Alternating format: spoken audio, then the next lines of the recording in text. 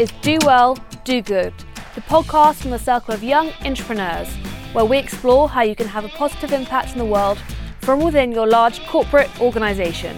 We hear from the Trojan horses, social side hustlers, and the corporate changemakers who are on the front line, changing business from the inside by doing well and doing good. We're a new podcast, and over the next few months we have some great guests.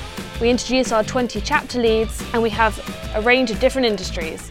So subscribe to our podcast, Do Well, Do Good. I'm Maddie Debney. On today's show we hear how Tim Hurd and David Spears turned their journey of delivering a social initiative at Barclays into inspiration to start a movement of over 5,000 people all over the world. Tim and David, welcome. So to start with, can you define social entrepreneurship? Because it's quite a new term. It's quite a new term, I think, in thought and discussion, but maybe not in theory. It's been around for a few years, and it's now starting to reach maturity, I feel. I define it as a passionate individual who acts like an entrepreneur inside a company to deliver a product or project which has both social and business capital, so essentially profitably doing good. I think it's the other thing that I would add as well is that it's an individual that believes that business can and should be a force for good, and they're willing to put their neck on the line to work the extra hours, to do something outside of their day job in order to make that happen within their company. And do well, do good. That's a phrase that I hear you both using a lot. Where did you come across that? I think if we look at our own journey as social entrepreneurs, we look at what the journey did for us in terms of doing well, but also what it did for the world in terms of doing good. And I think a lot of people of our generation want this ability to not have to choose between the do well and the do good. So they absolutely want to earn enough money to have a comfortable life, but they also want to feel like they have the ability to affect the world around them. And in fact, you'll be doing well by doing good and do good by doing well. And the two shouldn't be separate. They should be seen as the same thing. And that the hashtag do well, do good came from that feeling, because essentially being a social entrepreneur is all about the do well, do good.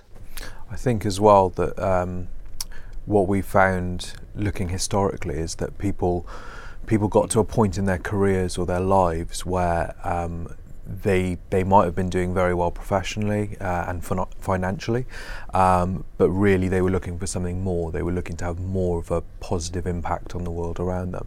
And at that point, they would have decided, right, this is the time where I quit my corporate job and I join a charity, or I go and work for an NGO, or I volunteer somewhere.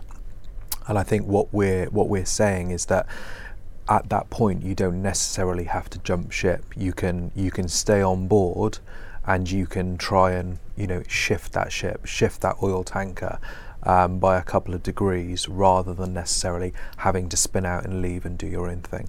And the real magic here is that social entrepreneurship is just relatively ordinary people doing ordinary things that leads to something extraordinary.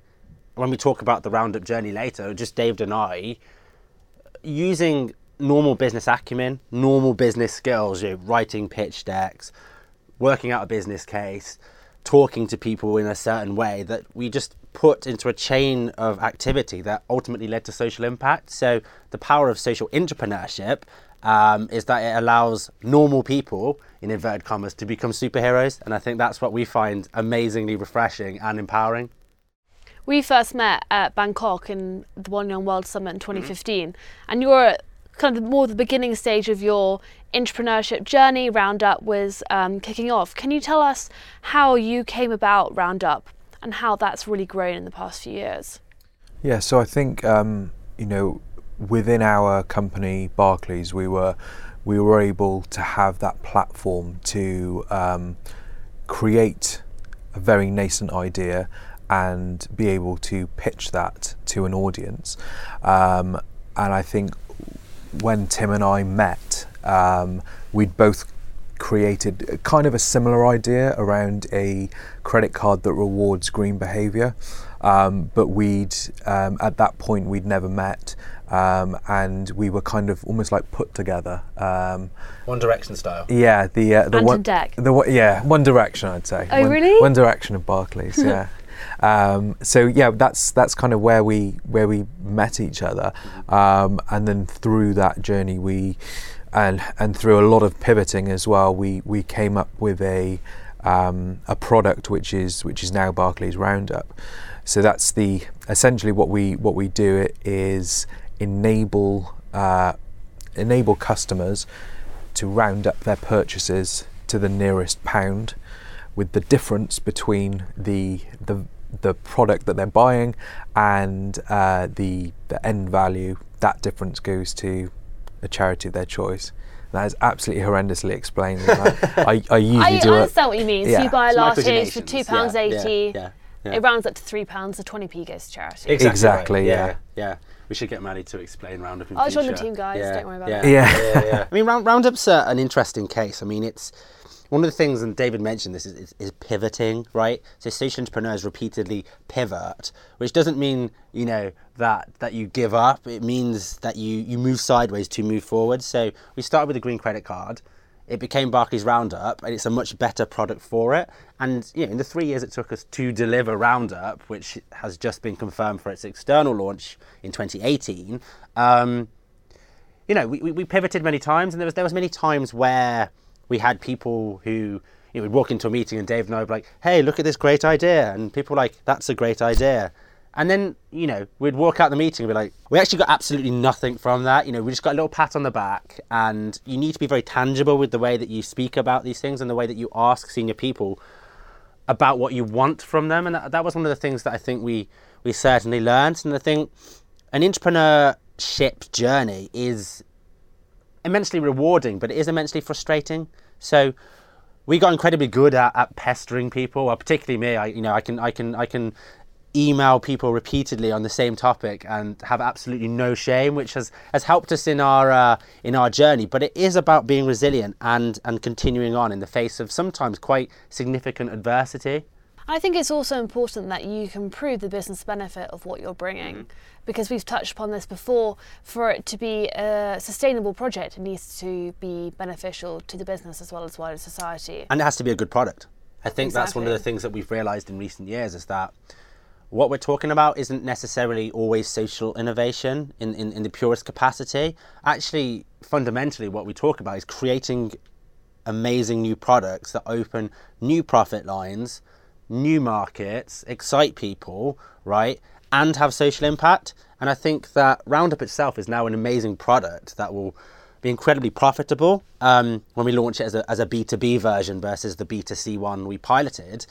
And that was an immensely exciting moment for me personally, when I sat there on literally a piece of paper and jotted down some of the calculations for what this can be earning for Barclays and the amounts that it can raise for charity. That was the sweet spot almost. So I was like, this is pretty cool. And the fact that we have created that's an immensely powerful feeling, to get to a journey and saying this wouldn't have happened but for our perseverance and our perspiration and our frustration, I suppose, as all packaged together to come out with an amazing outcome. And it was hard at times, but ultimately the outcome is everything really here, and it's come to a really strong resolution, both for us in a career sense, for what it led to in the circle of young entrepreneurs, and actually for Barclays and society and our customers. Everybody wins. I think you're right, Maddie. I think the to create a product that has social benefit, first and foremost, needs to be a business proposition which makes commercial and financial sense to the organisation. It needs to be aligned with strategy.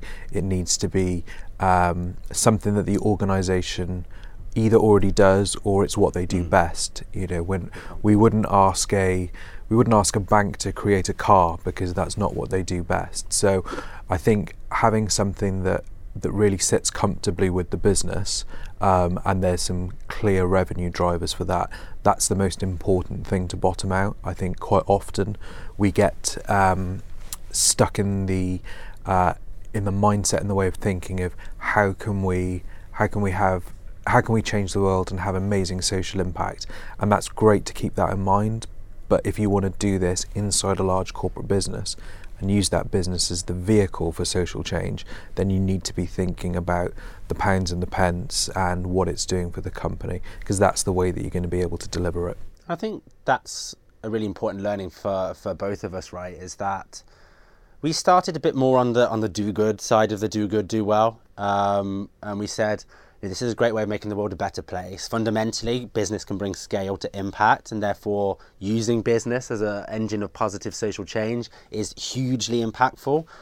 But the more that we've gone through the process and the more that we've researched it and the more case studies we've seen, the more that I have moved onto the do well side. This isn't philanthropy.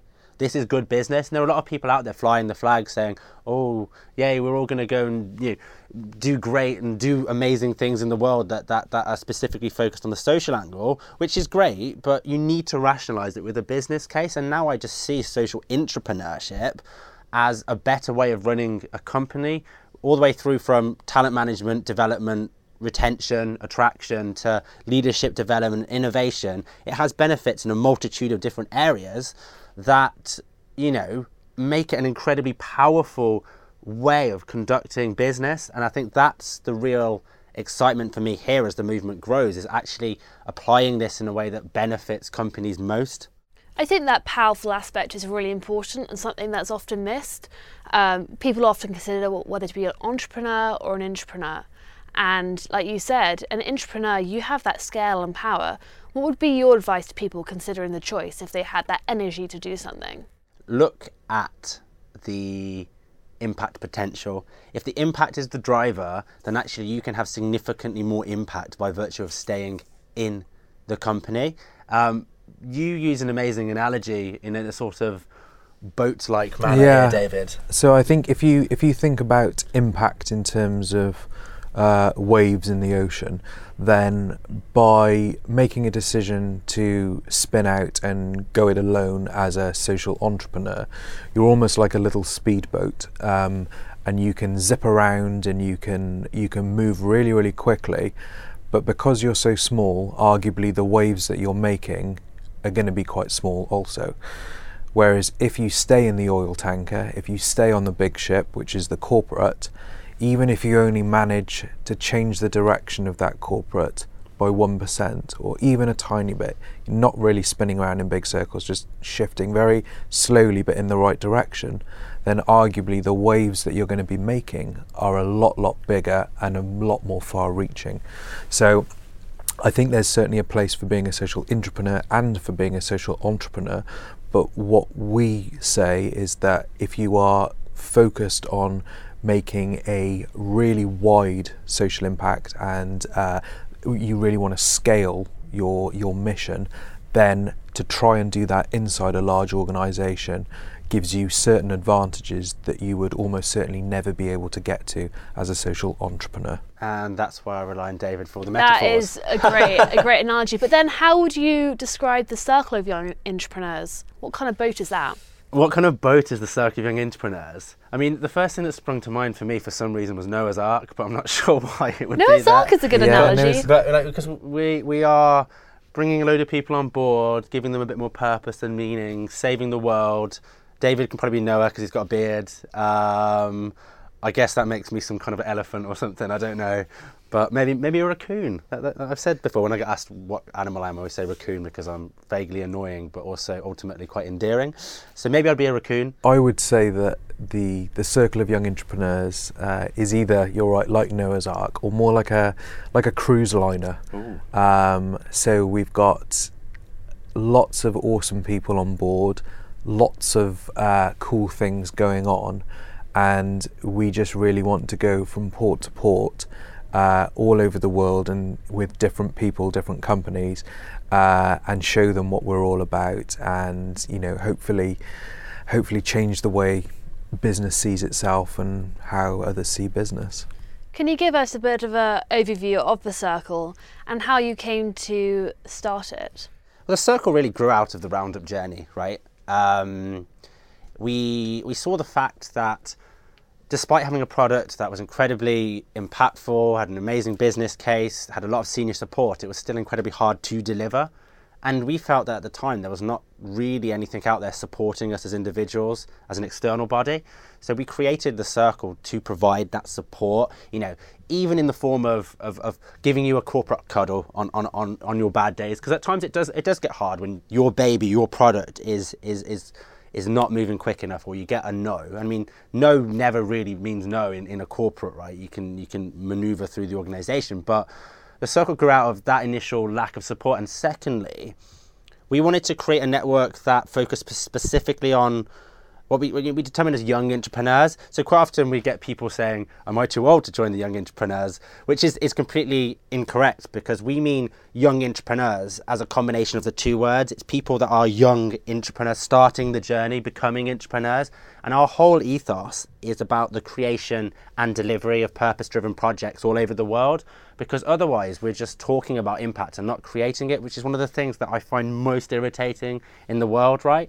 So we are, I suppose, the support mechanism, the now research body as well as some really cool events. And to be honest, the secondary effect is we've created a network of really awesome people that when we all get together, it's just really fun, right? And therefore, by scale now, we can act as an advocate on mass scale for internal innovation, for social entrepreneurship.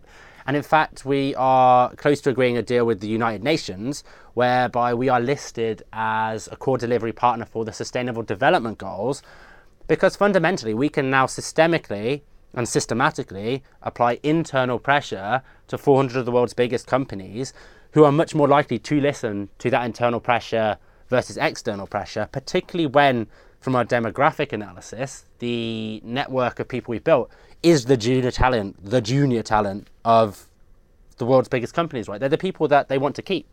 So when someone comes and speaks to you saying, this is a great idea, you know, you will give them the time of day, because otherwise, as with a lot of millennials, they will leave the company, right? So this is almost a retention play. So that's a bit of my thoughts on that. I think what's staggering with the Circle is that you've clearly built a compelling vision and business model, but you've also had startling growth, which is difficult to build. What advice would you give to people that are looking to build a brand, a movement, a momentum, and why do you think you've had such incredible growth?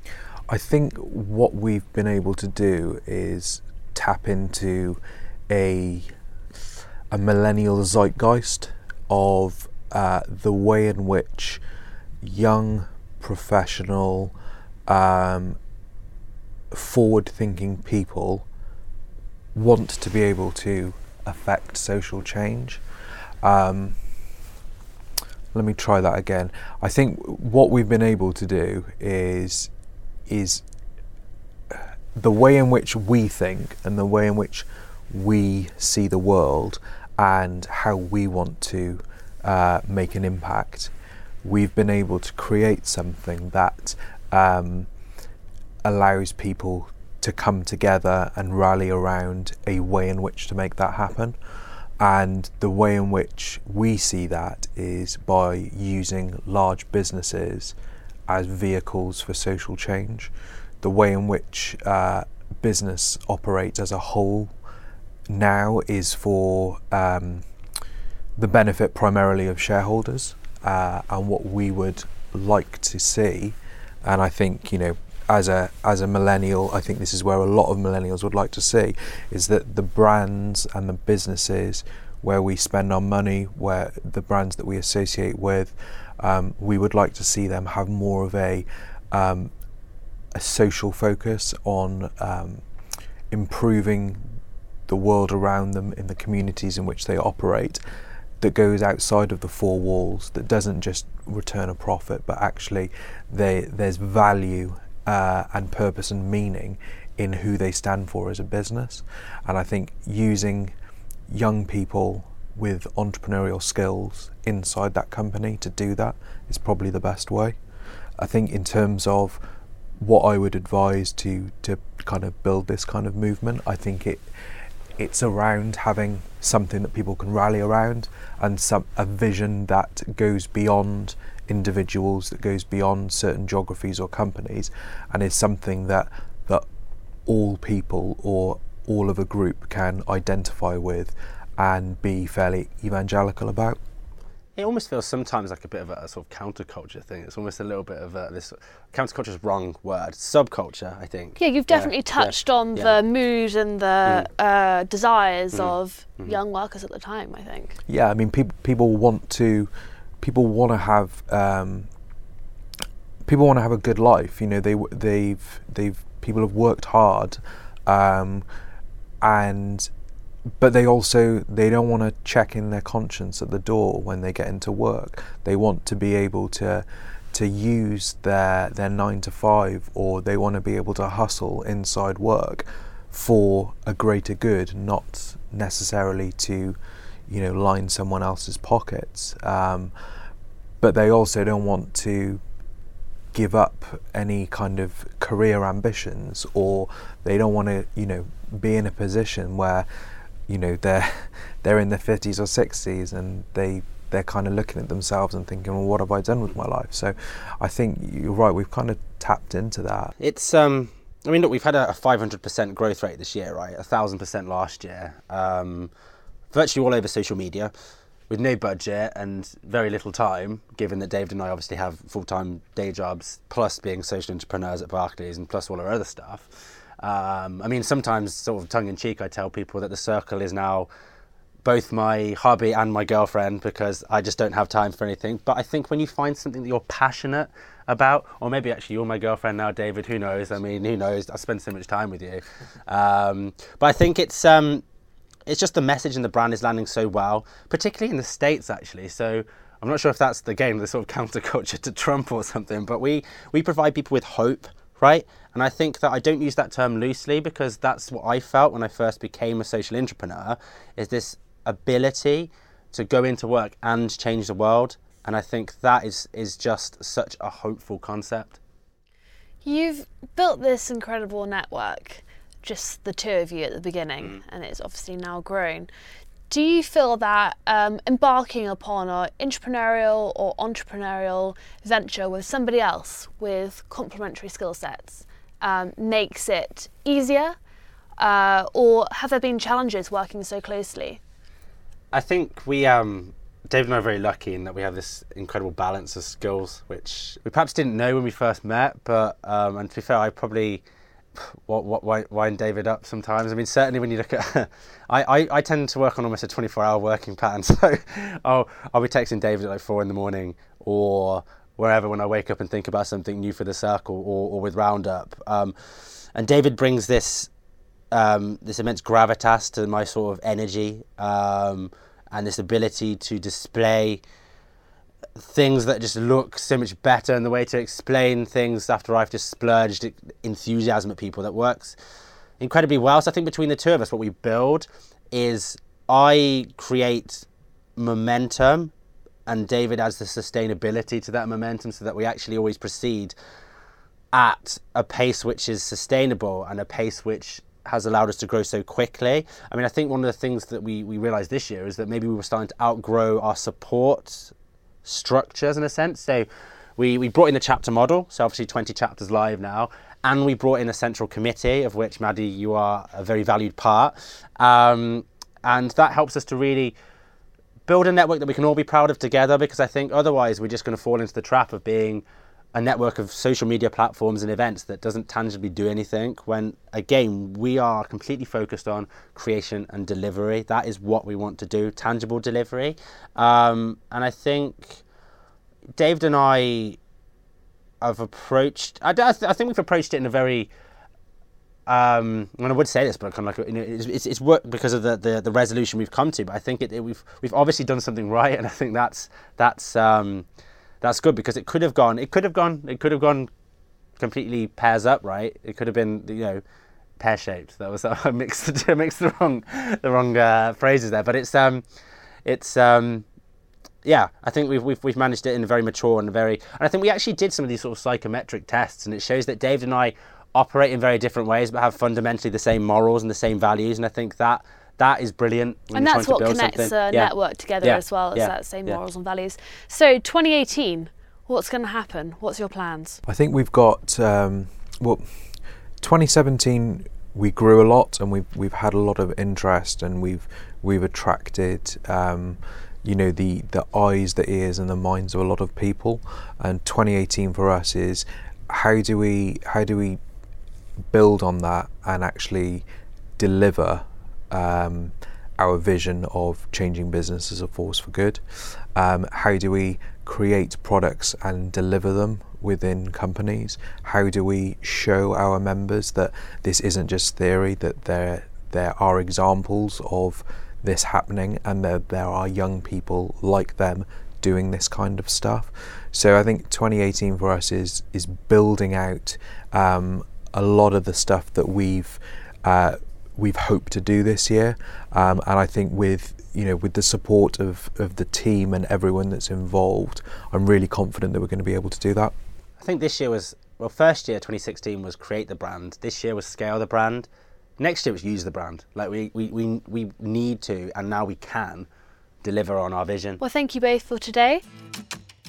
If you've enjoyed listening to us today, please subscribe to our podcast or check us out at circleofyi.com.